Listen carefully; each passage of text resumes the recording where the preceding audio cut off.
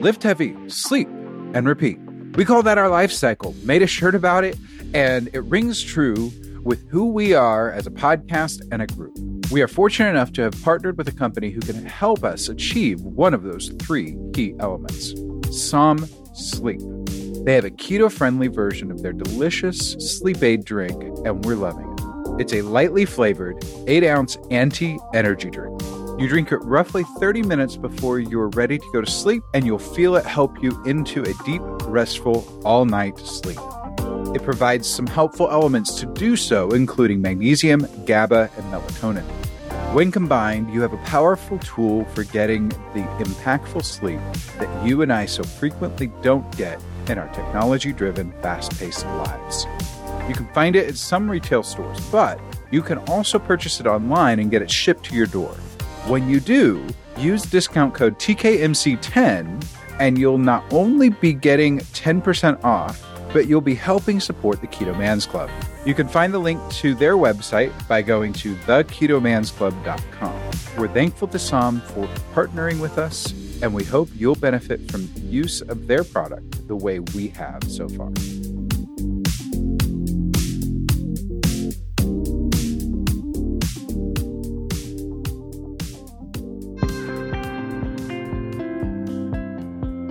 Hello and welcome to the Keto Man's Club podcast.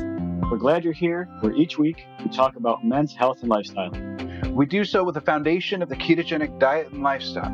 If you don't know what keto is, stick around and you'll find out. The podcast will bring you real, honest fun. Each week we strive to uncover the tips and tricks that you can use in your everyday life to maximize your overall health.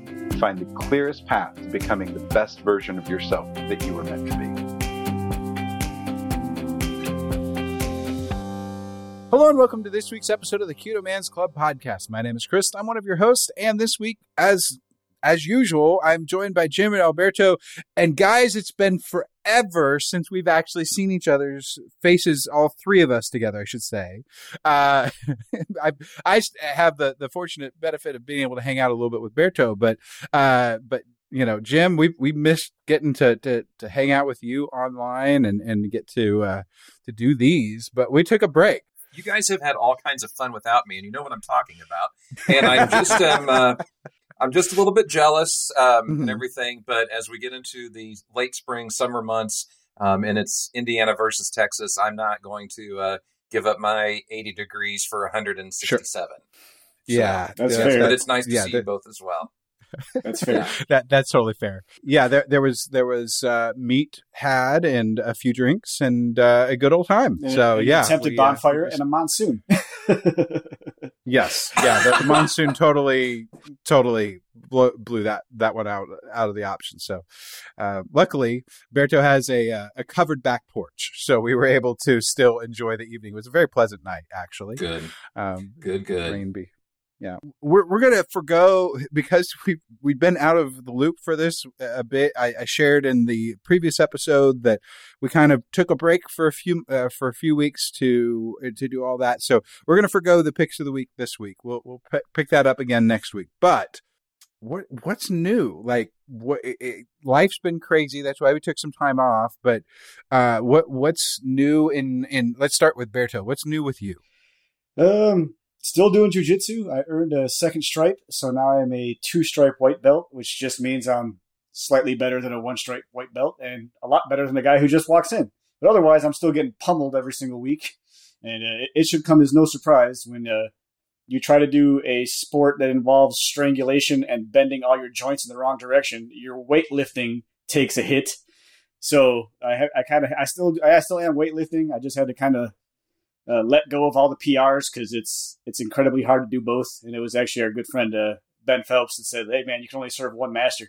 You can either be a great power lifter and mediocre at jiu-jitsu or vice versa." And right now I'm just having too much fun grappling, so I'm going to go with that for a little bit, and then just still hit the gym and still do what I can and weight lift around achy joints. Yep, I can totally see that. Jim, what's going on with you?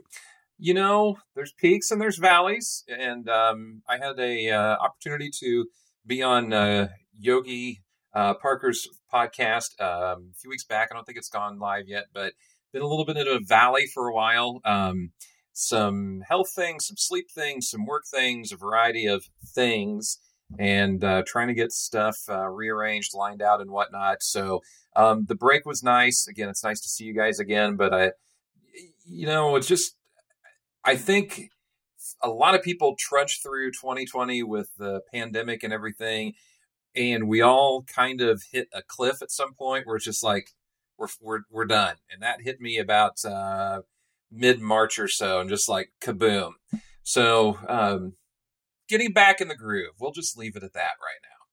So it's coming along. Yeah, I think my experience has been much the same. I hit that, I ran out of cares to give about a lot of different things. Cares? Cares? Very PG. That's not the word I use. I'm trying to keep this show, though. I'm trying to keep this family friendly. But yeah, I ran out of cares to give in February, and I let go of a lot of different things, and so I'm still kind of rebuilding and getting back. I am back on track, I should say. I'm not like, getting back on track. I'm back on track, but it is still one of those things that I've had to adjust a lot of things business wise. I'm actually outsourcing some of my work now because I've got enough of it that I can't do it all myself. That's hard to do because I'm a control freak and I like to do everything myself. So doing more of the letting someone else do the minutia and the more time intensive things so that I can put the spit and polish on it and make it look and sound good. That type of thing is where I can really excel and put my stamp on it. And the rest of it's pretty standard. It just kind of, it's not really that big of a deal, but yeah, it's been good to have the break. I got to spend some good evenings with the wife and takes a little extra time that we wouldn't have had otherwise to kind of just be present with each other and get ahead on podcast editing. So I didn't spend all night editing and things like that. So lots of that, lots of shifting. But it's been good. Let's see. A reminder to our listeners, we want to make sure that to go to our website, theketomansclub.com. Maybe, possibly, foreshadowing, the new website will be up by the time this airs. If not, you still have all the links to everything, but hopefully you'll have some links or you'll have much more than that. We're working on a formal website that has all the information about us and how to connect with all the different groups and things like that. And we just need to get the content in the right spots. We have kind of the frame or the structure. We just need to build on that. So we're still working on that as we speak or as we're recording, but by the time this airs, hopefully we'll have something there. Then other club news, beyond that is, the 101 group is over 1,000 members now, which is fantastic. Where's our applause sound effect? Quiet round of applause. It's not have here, a Chris. sound bank I'll make it a silent round of applause so that Chris doesn't get mad.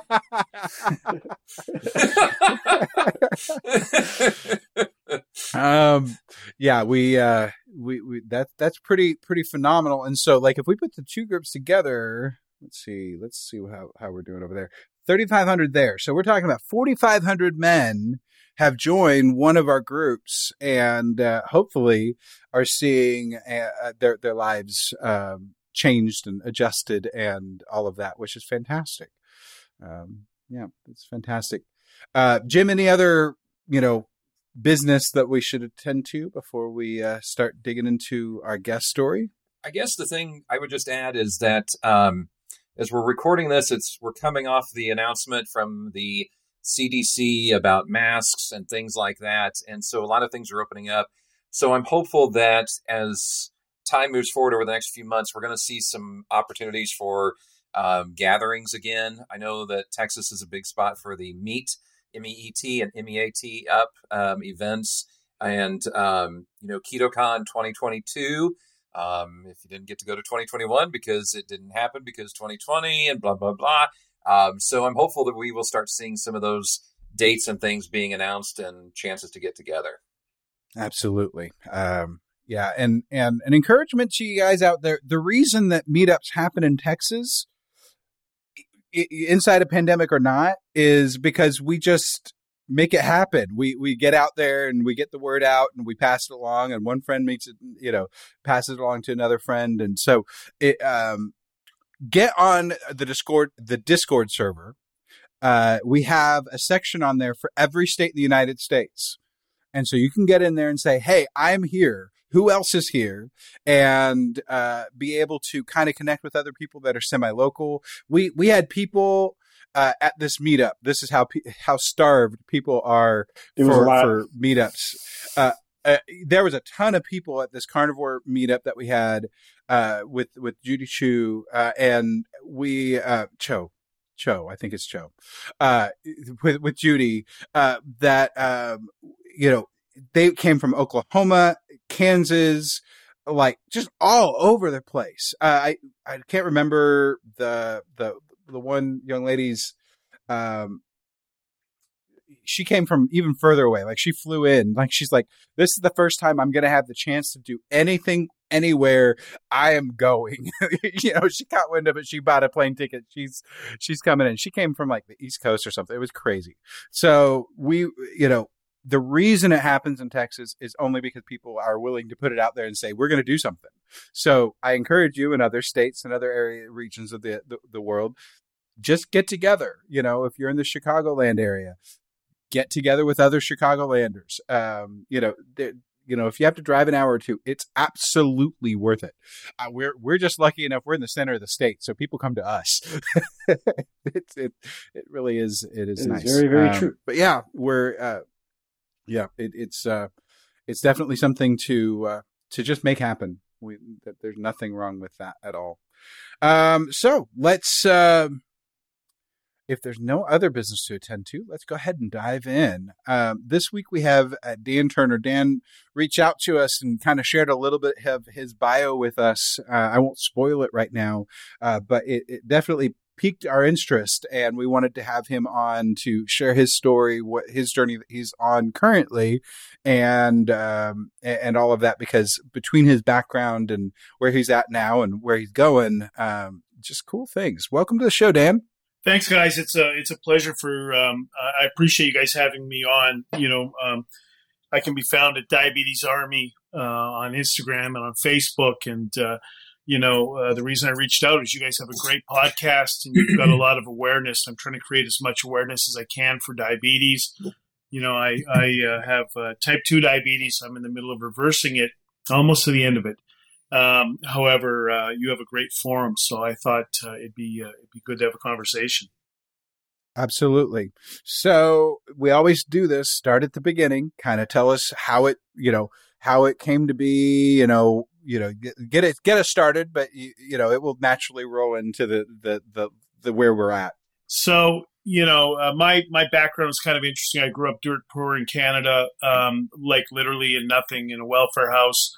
Parents split and started selling popcorn and peanuts when I was 11 years old at the Winnipeg Arena. And so I grew up hustling my whole life. I ended up, wanted to become a pro football player. I ended up getting into professional wrestling. Was on the wrestling tour for, I want to say, maybe about 12 years. Actually, it's funny you talk about jiu-jitsu. Before I started wrestling, the promoter had an early version of sort of UFC up in Canada. So I did that for six fights. Well, not fights, but nights, because if you fought in one, you kept fighting, much like the UFC was at the beginning with tournaments. And the last one I did, I won, but I fought 3 times, and it was exhausting. I mean, I'll never forget how tired I was. I laid on the floor for 45 minutes after in the dressing room. I couldn't move. It was insane. So anyways, once my wrestling career took off, I stopped that and, toured the world with wrestling. Been all over, lived in Mexico, worked in big arenas and stadiums in Mexico and things like that. And I had left wrestling, went into journalism. Was the first CNN reporter hired in Mexico. I covered the Mexican president, Carlos Salinas. Was down in Salvador for the peace accords. So kind of been all over. My last full-time gig is with the Billboard Group out of New York City. So covered the business end of the entertainment industry, with some of the biggest bands in the world and things like that. So I've had a really, I like to say I've had a Cinderella life, but I ended up in Los Angeles, and I have a few things. I work in the automotive industry. I turn stores around that are having issues for our company, and then all of a sudden, out of the blue, I mean, I was always a pretty strong guy. Gold's Gym Venice member for 16 years, 17 years. And I got diagnosed with type 2 diabetes. And once I started taking insulin, I put on about 150 pounds, like almost overnight with the insulin. It was crazy. Mm. So continued to work out strong as an ox, in the gym. And, and then finally the pandemic hit, and I wanted to be an example. So I wanted to turn this around. So since last May, during the pandemic, I've lost 107 pounds. I'm helping a number of other people on their weight loss journey as well. I'm helping 2 ex-pro athletes. One guy's down 103. The other guy is down 48. And then look, for pro athletes have a mindset. And you get this mindset and you can just do it. There's no down days. You just know how to get in the show and be in the show and be around successful people. And that's how I am in my personal life and my business life too. And so with the pro athletes, it's easy. They get it. They just go and they do it. And I want to help some what I call normal people. So I'm helping a female real estate person. She's down 20 and a half pounds. She wants to get down 40 in total. She's done well. And I'm helping another lady with her diabetes who had readings of over 300, couldn't get the readings down. And after a week, I had her down to 95, which, 80 to 120 is your normal reading.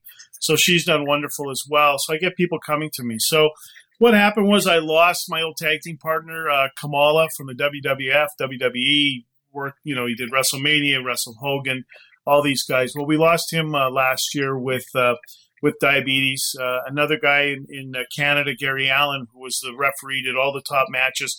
I was a Canadian heavyweight champion. He did, anytime I'd work out of Vancouver, the West Coast, I'd have him do my matches.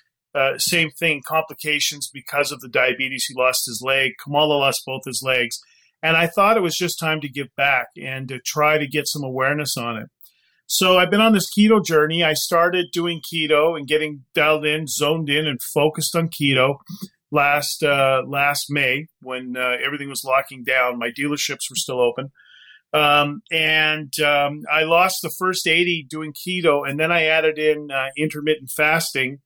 And with the combination of keto and the intermittent fasting, it's been a real success story, and I plan to keep it going. Different stages. I just rejoined Gold's Gym over in Venice.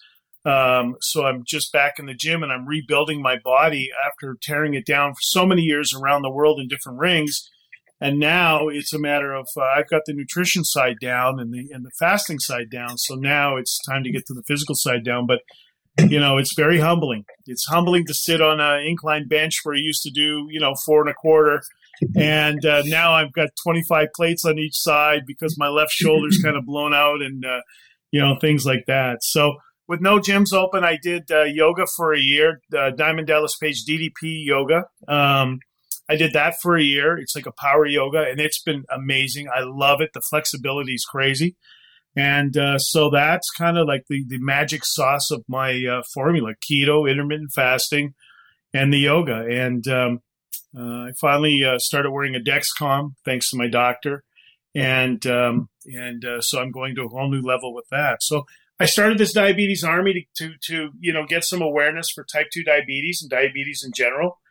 I just acquired another small wellness company, and I'm negotiating a couple of other ones. So, and it's information. I've got a newsletter I send out every week. I do just a 10-minute podcast every Sunday night. And the more awareness, the better. And I think the stuff that you guys do is just absolutely amazing on wellness and people getting their life going and getting together and stuff like that and trying to move things forward. And I've been listening to you guys start today. And, one thing I think people forget about in this whole wellness journey is mindset, right? And we have to work on our minds as much as our bodies. And my doctor's the Los Angeles Kings team doctor. And we had an interesting conversation with my first physical the other day. And obviously he deals with pro athletes, and that's why I wanted to get him. And he was saying they talk a lot about this, you know, with the NHL. And he said, they encourage the players to work as much on their minds as on their physical beings. And it's really interesting to think like that because, you know, if you can conquer your mind, you can conquer anything. Mike Tyson's got a great quote. I just heard something he said the other day. I met Mike in Vegas very late at night. We don't even want to talk about that, but we had when you say that, it makes you want to talk about that. Yeah, I know, right? But we had a few laughs. But you know, one thing that Tyson said was, listen, he doesn't hold any hatred for anyone because when he does, that person's controlling his mind, and he won't let that happen. And that is so interesting to me. So interesting. So, you know, I think a lot of this journey it gets back to getting your head right. If you can get your head right, your body will follow, right? I mean, it's just a big part of it. Yeah, 100%. Yeah, I didn't notice your shirt. I was actually going to ask you about that, but you cleared it up with the DDP. Yeah, just enough of it to recognize it. 100,000 points. That's a lot of stretching, man. A lot of sweat. Good old DDP. But he's done a fabulous job with his yoga program. Reinvented himself as a yoga guru. And, it's amazing. And what's funny about this is this wellness journey, I've probably got 5 employees who are along the same way, asking me about keto. How does it work? How does the fasting work? And you think about if you're running a company or a number of employees, right? The healthier your employees are, the better it is for your company. You're not losing people to sick days, right? People are generally in a better mind place when they're on a health journey, right? So there's so many positive aspects about, sharing the love with people. I don't really push my wellness onto people, that I work with, but they're all obviously seeing something here. So they're kind of jumping in on their own. I do push it a lot on my Instagram and my Facebook, though. I'm big on pushing it. So if I can help people at this point in my life, man, I've lived a Cinderella life. If I can give back to somebody, I'm going to. Yeah, you got to say our resident ruminant expert, Dr. Peter Ballister, his quote kind of stuck in my head is something along the lines of one of the best things you can do for this planet is be as healthy as possible. And it follows along the same line of what you were saying, where once you're on that journey, like everything around you improves and everything you do improves, your mindset improves, and your outlook improves, and everything just gets better. So, you spread that, like you say, like kind of like, if you're like family tree style and split it and split it and split it and split it, then yeah, things everywhere are going to get a lot better. I get up every morning. I do the same thing. And for me, look, I beat my body up all over the world. So it's a little different, but I sit on the edge of my bed and I literally sit every morning. I meditate. I discovered meditation about a year ago. And again, talking about working on mindset, I do 10 minutes a night and maybe just 3 minutes in the morning. However, I sit on the edge of my bed and I always think to myself, I can have a really crappy day today, or I can have a really good day. And I'm going to tell you something. I'm going to make it a good day. And that's it. That's how my day starts. And I'm off and running, and it does not stop. I refuse. I say I don't have the luxury of having a bad day. Tell us how you go from pro wrestling to journalism. Because as a journalism graduate myself, that pro wrestling never seemed to be an internship that I had looked for to go into the journalism world. So what happened was, look, I wanted to, because I grew up so poor, I was smart enough to know that, look, everybody wants to be a football player, hockey player, and in my case, I became a wrestler. Everybody wants to get in the show, right? However, very few get in and stay in, or even get in, period. So I knew I needed something to fall back on. So I went to, journalism school up in Canada, and I had that as a fallback. And so what would happen would be, when I was wrestling, I looked at myself as a business entity. So, for example, out of Vancouver, I go and wrestle out of Vancouver for 4 months over the winter. I would get a radio show. Actually, it was based on the National Hockey League. So I had press credentials to the NHL, and I became friends with Brian Burke, who was the VP, or he was the general manager of the Vancouver Canucks, became the VP of the National Hockey League, a friendship that lasted forever. And I actually considered him a mentor. But I became friends with people like that. I also had a newspaper column. So if I went somewhere and I was going to be somewhere for a number of months, I would set up almost like, hey, it's the Dan Turner business. My wrestling name was Dirty Dan Denton. So it would be I'd be in that business. And the wrestling business opens up so many doors in the media because you're on TV. In those days, a promoter would have 3 or 4 states or provinces as his, and you were just saturated on TV in those states or provinces because you're on TV probably twice a week. And then in my case, I had a radio show daily that I would record even when I'm on the road, on the phone. And plus I had the newspaper column. So when I finally, at one point, I quit wrestling and I got a newspaper job.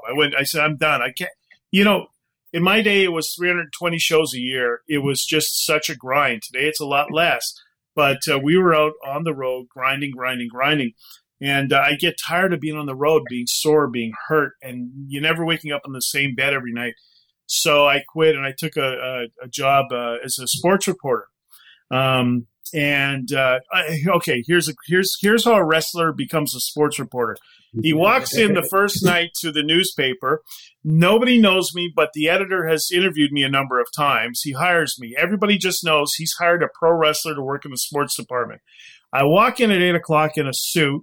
Well, I didn't know the sports writers, unless they're going out to cover a game, showed up in sweats and T-shirts. So I'm there in a suit. So I go, and everybody's just kind of in awe of me. They're all looking at me. They know me from TV and stuff, and he tells me to go rewrite this little story. I sit down. Now, of course, when someone leaves, they strip the desk. So I have a little, secretary's chair that's tiny, right? And at this point, I'm probably about 250 pounds or so. And I sit down in the chair and I lean back and I do a backflip off the chair. But because I'm so used to falling, it has no effect on me. I bounce up, I sit down, I put the chair back in, I sit down again. The whole newsroom is just staring at me. So what do? I lean back again. I take my second bump backwards off the chair again. So now I get up and I say, where's the restroom at? So they tell me where the restroom is. So now I go in the restroom. This is all like in the first hour. I go in the restroom and I see this round thing, and it's got the pedal and the water comes out. And across the way, this is in the days they still had the composing rooms with the ink. So the guys who inked up the paper would come over and wash their hands in this thing. Well, I'm so used to being in arenas, I thought it was a trough. So I'm like, this is pretty fancy here. So I step down on that. I'm urinating into the thing. So a reporter comes in. He sees this. He beelines it back. He says, the pro wrestler you hired to write sports? The editor's like, yeah. He goes, yeah, the guy that just flipped off his chair twice. Yeah. He's in the bathroom pissing in the sink. So, that was my first night as a full-time newspaper reporter. So, from moving on, boys, when you have a bad day, think back to that, because there's no worse days than that. But after that, I was in Mexico. And what happened in Mexico was, I went down. The business was huge. We do 20,000 people on Friday nights in Arena Mexico in Mexico City. That's the Cathedral of Lucha Libre. We do 40,000 up in Monterrey in the stadium on Sundays. And I did that, and I started just getting tired. My body started hurting a lot. And so I went and I got a job at the daily newspaper there in English. I became a columnist, a sports columnist first. Then I transferred over to become a city columnist. And then CNN was looking for a reporter to cover Mexico. And I had a pretty good reputation down there. I had done some freelance work also for USA Today and stuff. And so then I jumped into the CNN gig, and from there ended up in New York City. So, very cool. Yeah, just because of my background. Sure. So talk to us a bit about that sparking moment, that aha moment, that one that you said, enough's enough. I can't go any further. I have to fix this now. So what's amazing is when I was heavy, I'm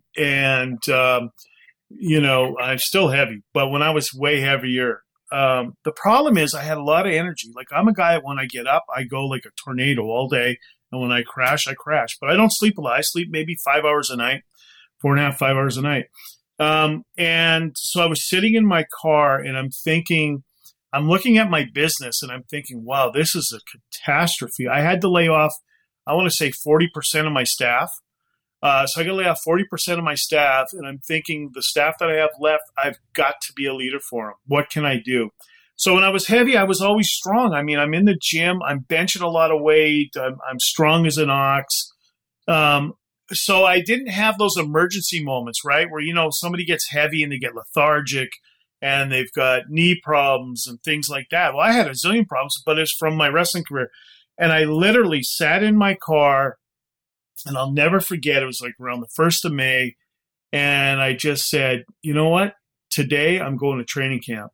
Camp starts today, and I'm gonna drop a ton of weight. And I said to myself, well, I gotta just be really conscious of the fact that I can't look at this in a week and think I need to lose 30 pounds.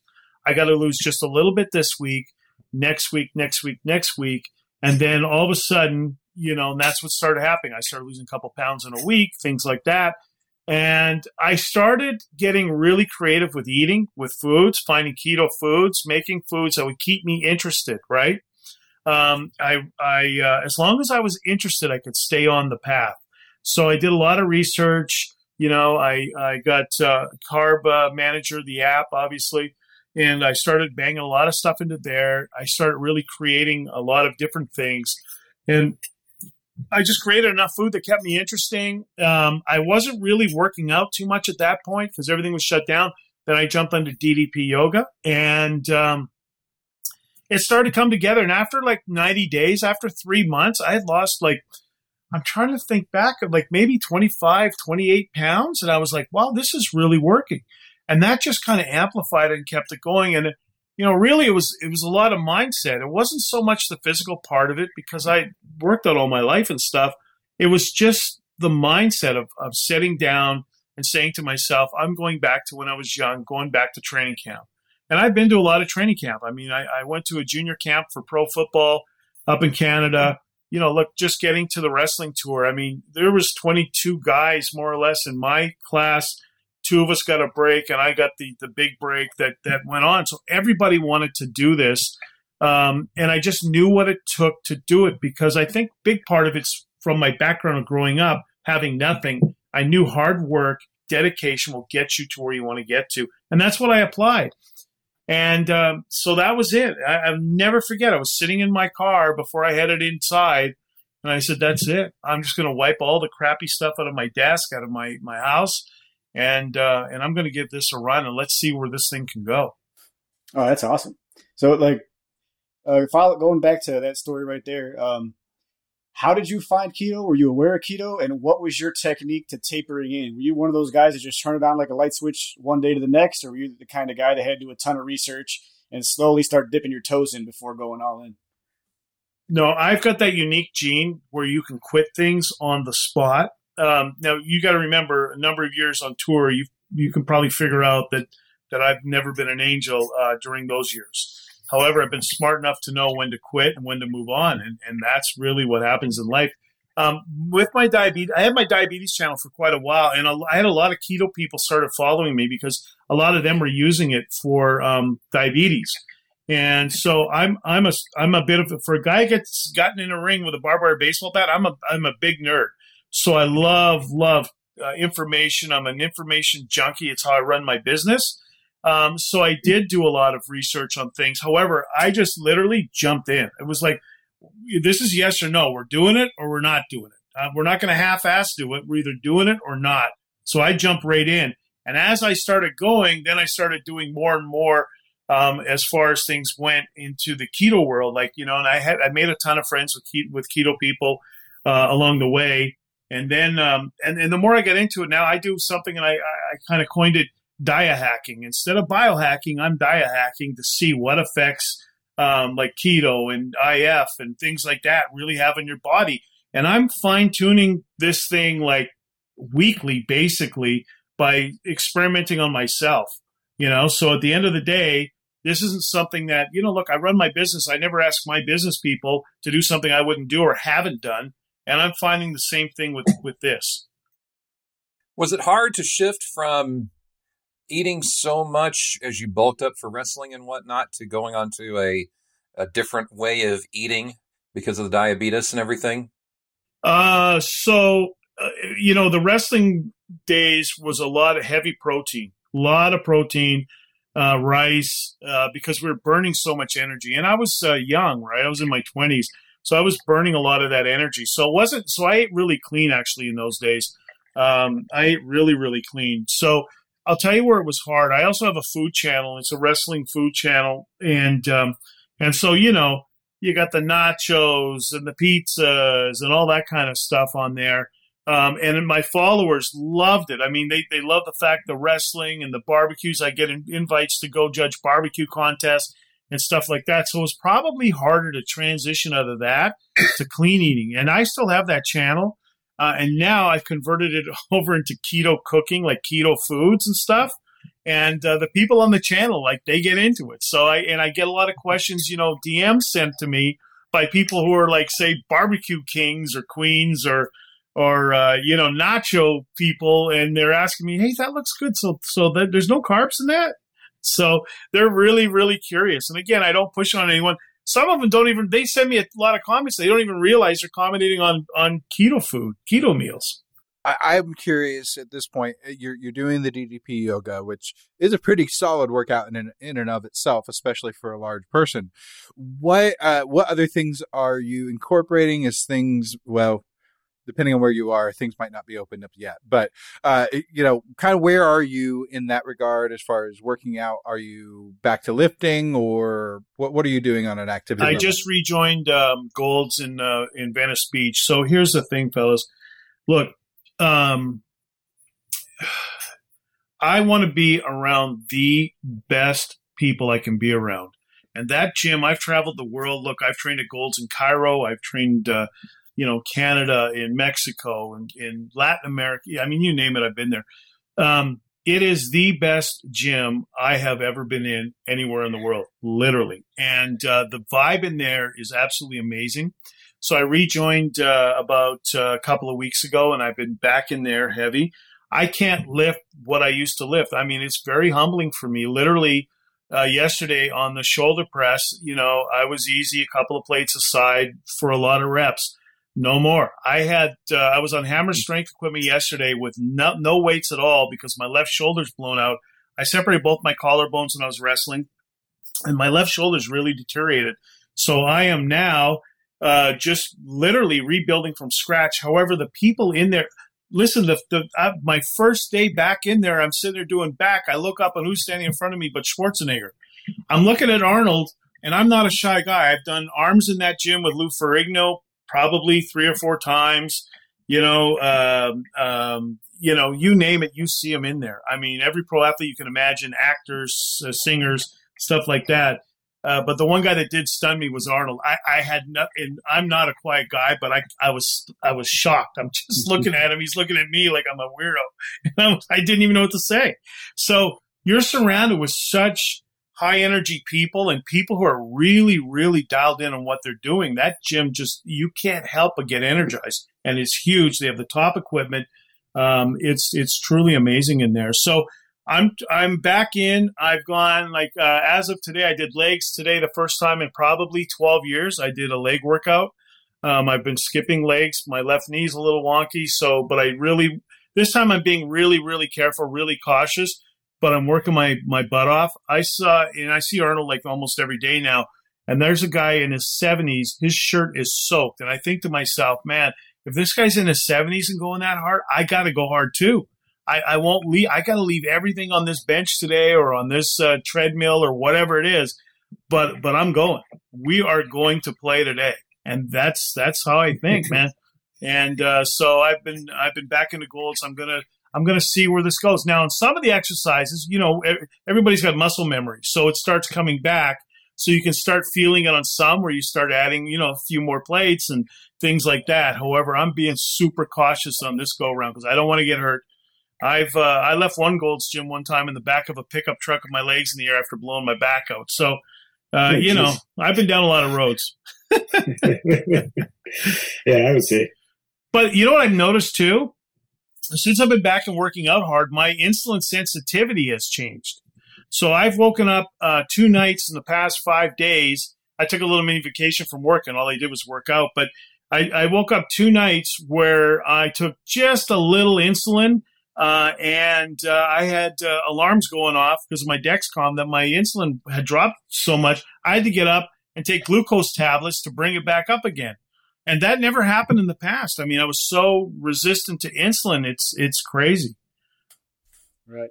And one thing that we didn't ask at the beginning, if you don't mind sharing, like, how tall are you and what was your weight at the heaviest? And I think you just said you were down about 100 pounds or so. Yeah. So I'm 5'11". I was at 438, and I'm down to 333. So I wrestled at about 245, somewhere in there, just depending. If I was doing a bunch of cage matches, I'd put on a little more weight just for the pounding. You know, if I was in Mexico, go a little lighter just because they fly a little bit more down there. So I would go, 235 to 250, somewhere like that.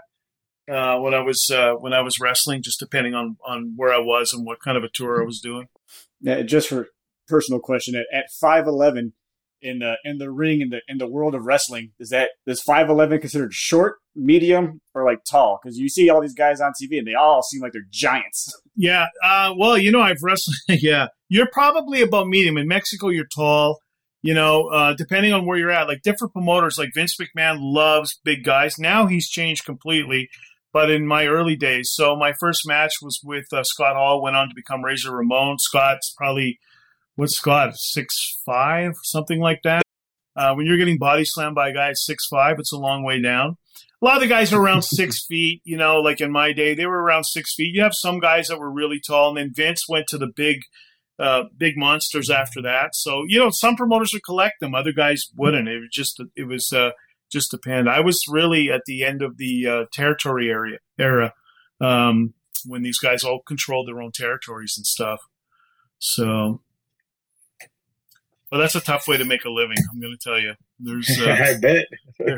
There's no easy nights in that line of work. Trust me. I'm only a few months into jiu-jitsu where they respect the tap, and I'm achy and miserable almost every day of the week. I can't imagine doing it for a living. Yeah. Yeah. I'll butt in here. It's kind of one of those things. I admittedly grew up not really paying attention to pro wrestling hardly at all. But whenever I did get introduced to it from a roommate, I was like, oh, this has to be fake. This has to be fake. And then I watched it a little further. I'm going, some of the things, they have some tricky ways of doing this or that so that they don't truly hurt or injure this person severely. But everything about this is filled with athleticism, and it's absolutely real, and it's absolutely entertaining. Now, am I going to make sure that I hit every Monday Night Raw? No. But if it happens to be on, I'll watch it and enjoy it. It's they say it's predetermined. But I'm going to tell you, man, you those chairs you're getting cracked on your back, they're at full swing. In my days, it was the head. Guys were getting knocked out. I probably had I'll bet you I've had at least a dozen concussions. I've got knocked out in rings and woken up, and the match is still going on. I don't even know what city I'm in.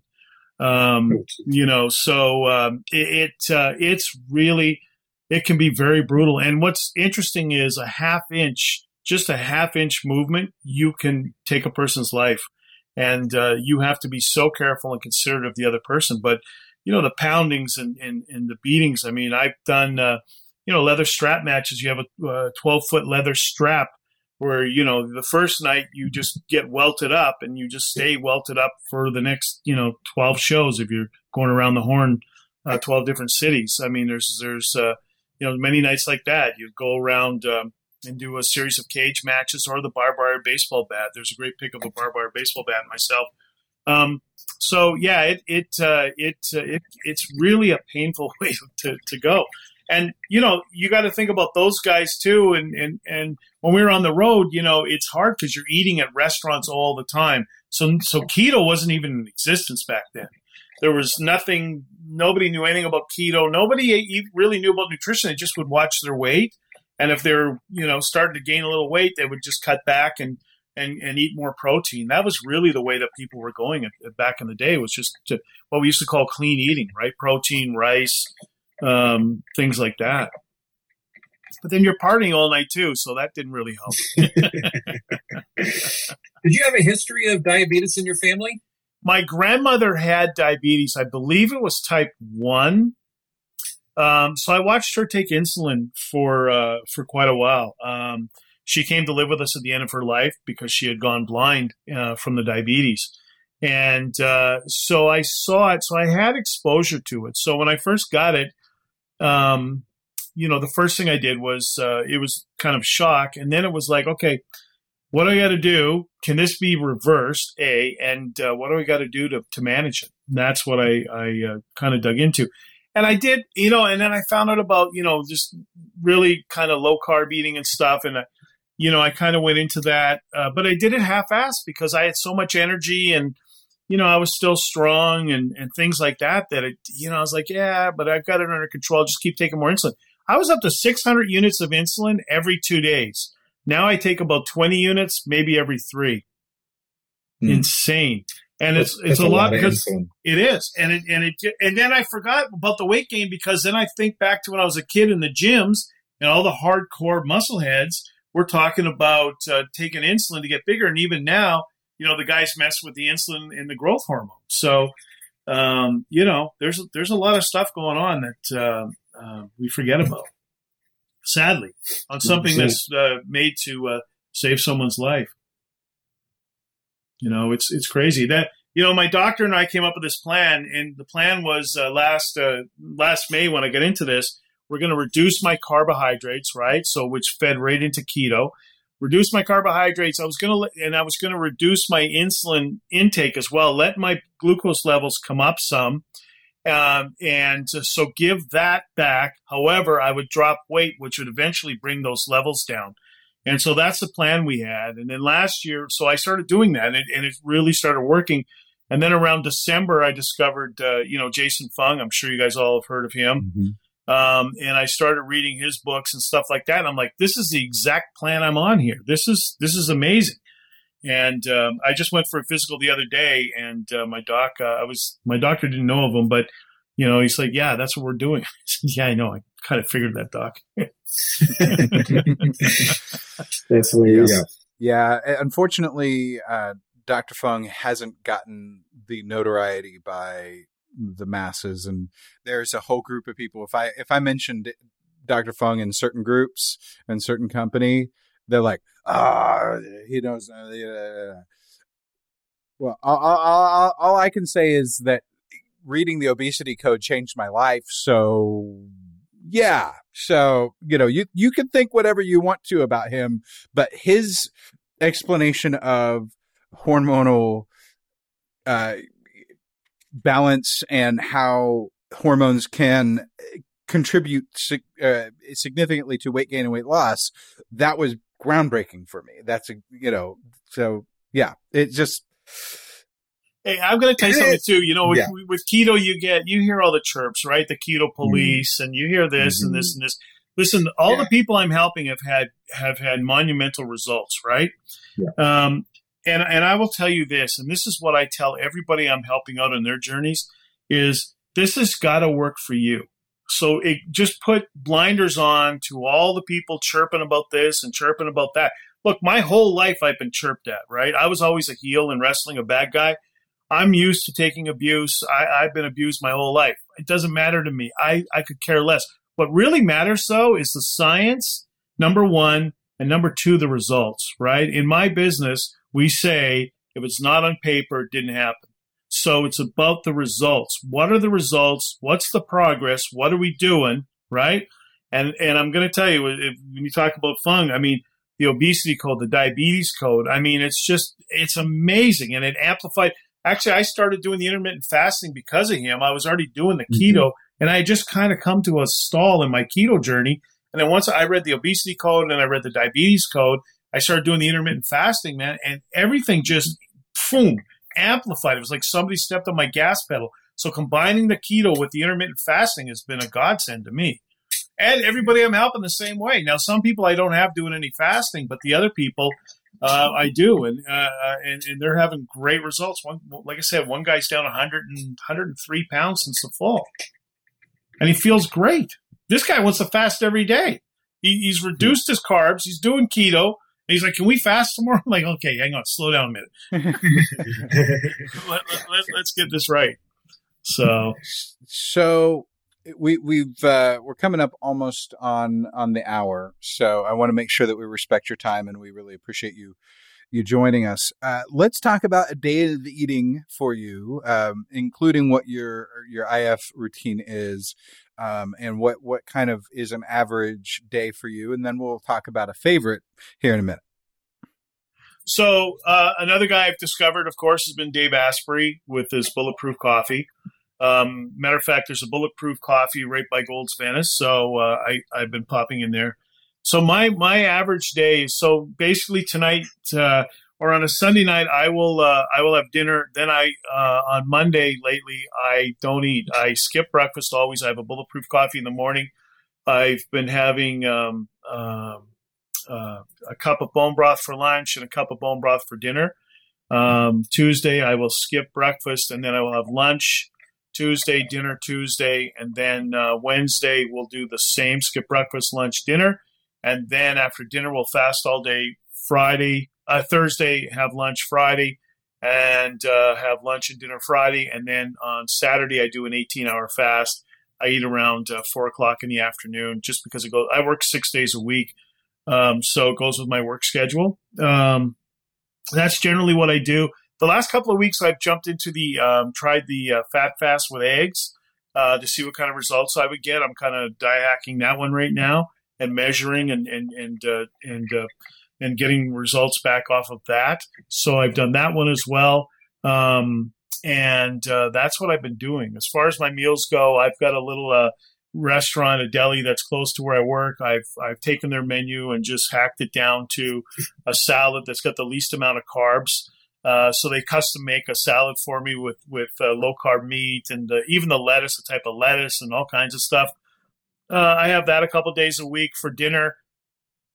You know, it could be, I was at Ruth's Chris last night. I had the salad, I had asparagus, and I had steak and prawns. So, you know, this is what I'm doing. Now, I also do some other things that are kind of cool. So I found this company online. They've got one net carb pizza crusts and zucchini. So I'll take them. And where I used to order pizza from my favorite pizza restaurant in town, I'll order a pizza and I'll scrape off the toppings and put it on this pizza crust. And then I'll watch my Dexcom. And I'm going to tell you, no blip. I'm like, oh, this is awesome. And the guy's like, he's like, just bring me the crust. I'll make it with your crust. I'm like, don't even worry about it, man. So I'll do things like that too. You know, I'll replicate foods I loved in restaurants and just kind of turn them around, like taco salads with no shells. You know, I've done a lot of that too. You know, I'll do the Five Guys or In-N-Out here in California, but you know, the burgers with very little tomato, cheese, bacon. You know, I'll bring my own. I don't know if you guys know of Primal Kitchen, but I'll bring Primal Kitchen mayo and ketchup to work with me, and throw that on a Five Guys bacon cheeseburger on a little bit of lettuce. So stuff like that. I'm big into stuff like that. It's got to work for you, man. It's got to work. If it doesn't work, you won't do it. That's the bottom line. It doesn't matter what you're doing. If you're not into it, it's not going to work. Yep, absolutely. Yep. Absolutely. That's true. So the rule is you can't choose steak, but what is your number one, your favorite keto friendly meal? Probably that pizza. I mean, and it's probably not the best one, but if it wasn't that, if we're going to talk, that's like a treat. But if we're going to talk normal, I would say halibut with asparagus. That's a first. Yeah, good pick. That one's different. That one's yeah. Well, and I make a homemade tartar sauce out of pickles and little mayo, Primal Kitchen mayo, avocado. Yeah, I like it.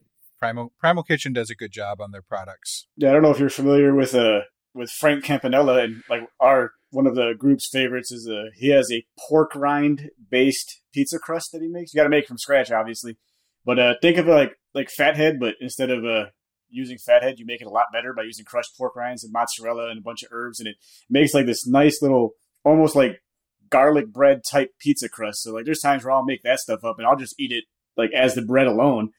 Or else sometimes, I'll add briskets and salad and make a big giant pizza of it. But like, just the crust itself is so hearty and pretty much pork rinds and cheese. So you can just imagine if add some eggs in there for the recipe. But It works out so well. And sometimes I'll get crazy and I'll cook up a pound of ground beef and then mix it in the quote unquote dough and then throw that all in the oven. So then you basically have a pork rind pizza stick that's embedded with ground beef, and it's like your meal that you just literally hold in your hand. It's like the greatest thing ever. Sounds fantastic. My problem is I work so much. I don't get a lot of time to cook. Like I'll meal prep. I'll do tuna melts, tuna, and I'll put it in a bowl, microwavable bowl. I'll put cheddar on top, but no bread, and I'll eat that. Things like that as well. I just don't have a lot of time where I can sit down and actually I want to try fathead dough, but I don't have the time to sit down and make a fathead dough. So I got to be on the fly. So, unfortunately with me, that's how it is. And now I got all my favorite restaurants in town here. I live at the beach in LA. So I got a lot of great restaurants around me, and they all customize their menus for me, so I can go to my buddy owns one, or somebody else owns another one, and they all know me. I get pho or pho, however you pronounce it, from this place. And what I do is I get it with no noodles, and I put shirataki noodles in it. And when I call them up, the Asian lady's just laughing at me. Oh, big order today. I go, yeah, come on now. Slow down, Tiger. You know what I'm getting. So, and I'll make kind of like a keto version of that soup, but I'll use shirataki noodles in my house. So I've got all I drive them crazy, but all the people around me, I've just hacked all their menus too. But they're all cool. They'll make it for me, and I support them. So that's That also brings up a good point. Like if you frequent a place enough and they get to know you, they will do almost anything for you. There's this little, it's actually technically Ice House, but it's like a restaurant and cold beer joint down by one of my shops, and I go visit them regularly. And it's like every time I walk in, they're like, "Oh, the complicated burger guy, huh?" Because every time I go in, I'm like, "I'll take the farmhouse burger substitute for a half-pound bun. I want to add an egg, add an avocado," and all this. I'm like, that was last time I told them, like, you could just change your menu and put this on there. I go, then my order isn't complicated. I'm just ordering directly off your menu, and then we all have a good laugh. But I mean, they are super cool about it. They cater to my needs, and we're all like, I go there often enough to where like once I order and sit down to type a joint where they'll call your name and you go up to pick up your food. Well, instead of calling my name now, whoever the party I'm with, they'll just bring all our food to us, bring all our drinks to us, and hand us free appetizers and stuff. But yeah, I mean, to your point, you frequent a place enough, and they will more than bend over backwards for you. So I haven't taken any deviation from this course since last May, right? So I thought when I hit 100 pounds, I'm going to go out and have something I used to love. And here in LA, up in Hollywood, there's a restaurant in West Hollywood called Dan Tana's. It's been there forever. I mean, you go in, you're going to see Pacino, you're going to see, you name it, they're going to be in there. It's small. You're going to have 3 waiters on you all night. It's amazing. They've got, I get a veal parm that's off the chain good with their pasta and stuff like that. So I thought, well, listen, when I crack a Hunsky here, I'm going to go and just celebrate with one meal and then jump back, because I have that kind of personality where I can jump off and jump back on. And I'll tell you, man, I thought about it I thought about celebrating for about 2 minutes, jumped in the shower and set my new goal. Like it's crazy, but it's, I don't know. But when I do fall off, that's where I'm going to go. I love it. That there are worse ways to fall off. So yeah, if you're going to, our normal thing is if you choose to eat off plan, we don't talk about cheating very often, but if you make a choice and you eat off a plan, that's your choice to make in that moment. And, there's a lot of times I've, chosen to eat off plan and it was a gas station donut or some crap that wasn't even good.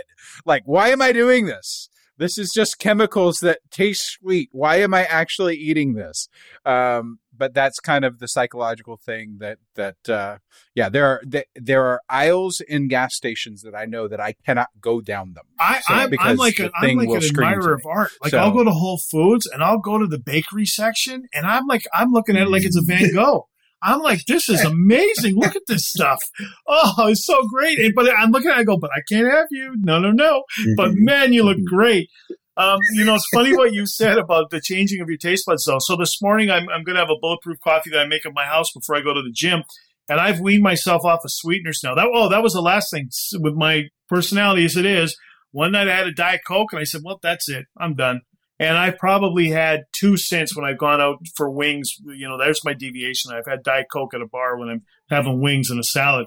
However, I've weaned myself off of sweeteners. And so today, being Sunday, my last day of my little mini vacation I put a bit of a sweetener into my Bulletproof coffee, and I thought it was disgusting.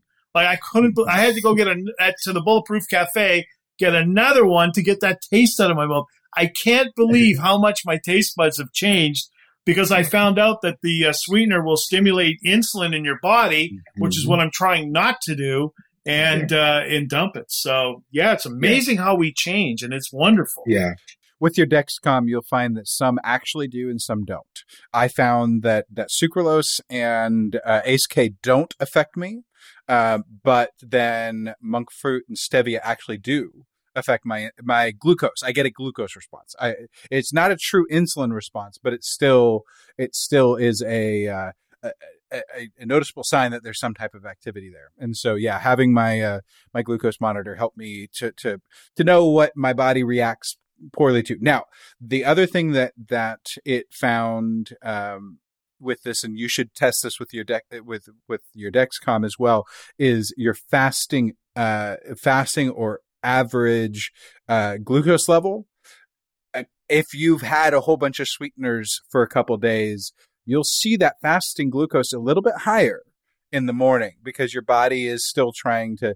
And so that's, again, another telltale sign that you're seeing at least some auxiliary insulin response to these things that taste sweet, and that's causing imbalances. It's crazy how, and we have this wonderful technology that gives us so much information. So we've got it.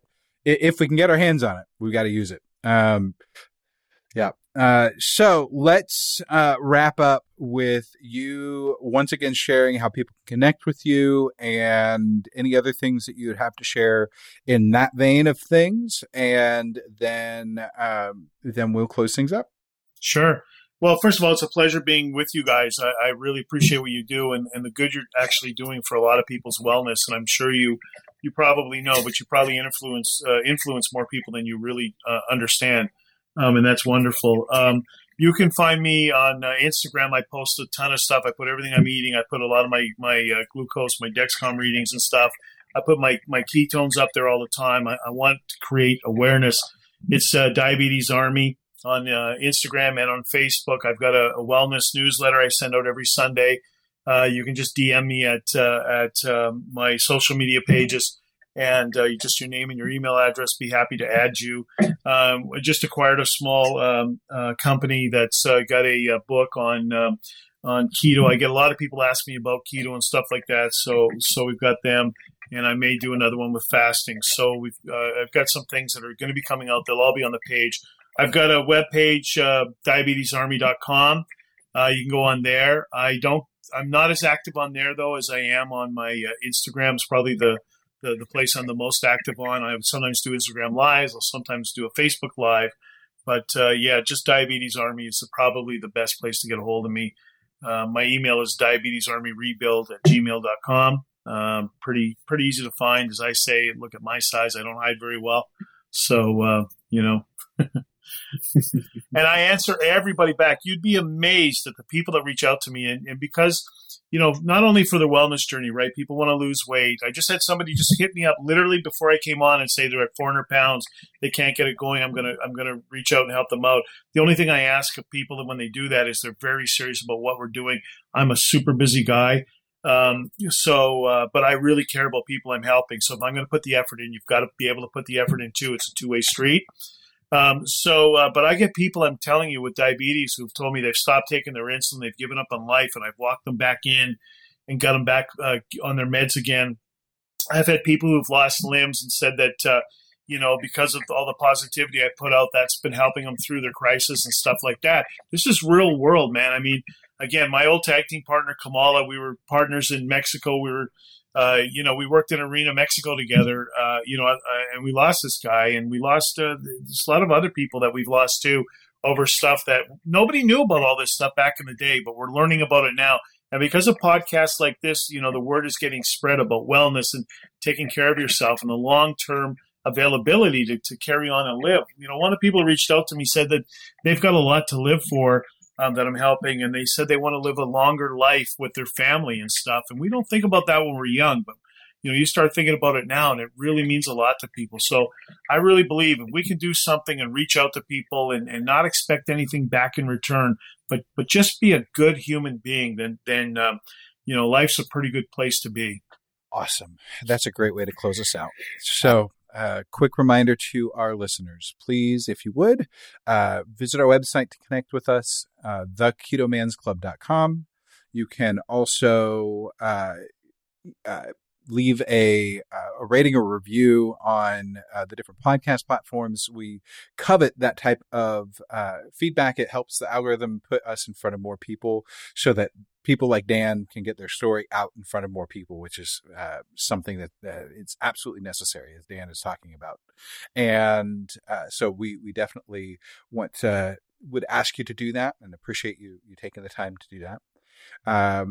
Make sure that if you try to join the Facebook group, that you answer all the questions. That's one of the things that we see commonly whenever we're reviewing, is that someone skips a question or two. So please try to answer all of them so that we can get you in. We want you to be able to connect with our community that is thriving at 4,500 plus strong at this point, which is fantastic. Now, at least as it stands right this minute, when I'm recording this, and well, who knows, I might not get around to changing this anytime soon, we still have the merch available. You can go to theketomansclub.com, and I think it's the first or second link there to our merch store. We have t-shirts, we have stickers, we have all sorts of things there. And we've got a few things in stock right now, nothing major, but the things that we need to make to order, we have set it up to where we can do so within about a couple weeks. So with a little bit of lead time, you can just go to the website, order what you want, and that will suffice most of the time. So please, if that supports us being able to make things better. We've done things like add webcams, and check out our YouTube channel. We're posting some of these episodes in video form to our YouTube channel. Check out, and it also gives us the ability to get better mics and all the different things that allows us to try to help make this better so that it will get in front of more and more people as best as possible. So that little bit of support, we're not getting rich off of any of that. I absolutely promise you, we're not getting rich. So you're giving away our secret, Chris. Yeah, man, you're making it sound so good. But we really appreciate your support as listeners and sharing this. If you think that Dan's story might impact a friend or a family member, please put it in front of them. Share it with them. Share it on your social media.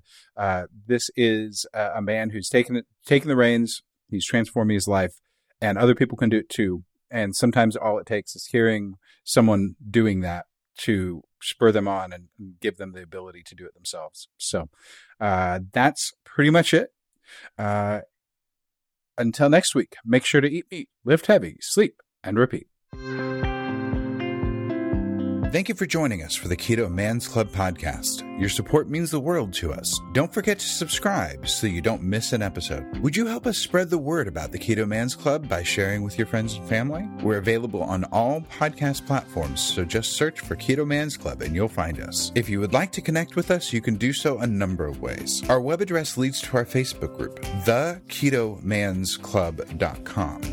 That's TheKetoMansClub.com. You can also follow us on Instagram at Keto Man's Club Podcast. Lastly, if you have any comments or questions, feel free to reach out via email to KetoMansClubPodcast@gmail.com. Thank you again for joining us today, and we look forward to hanging out with you again next week.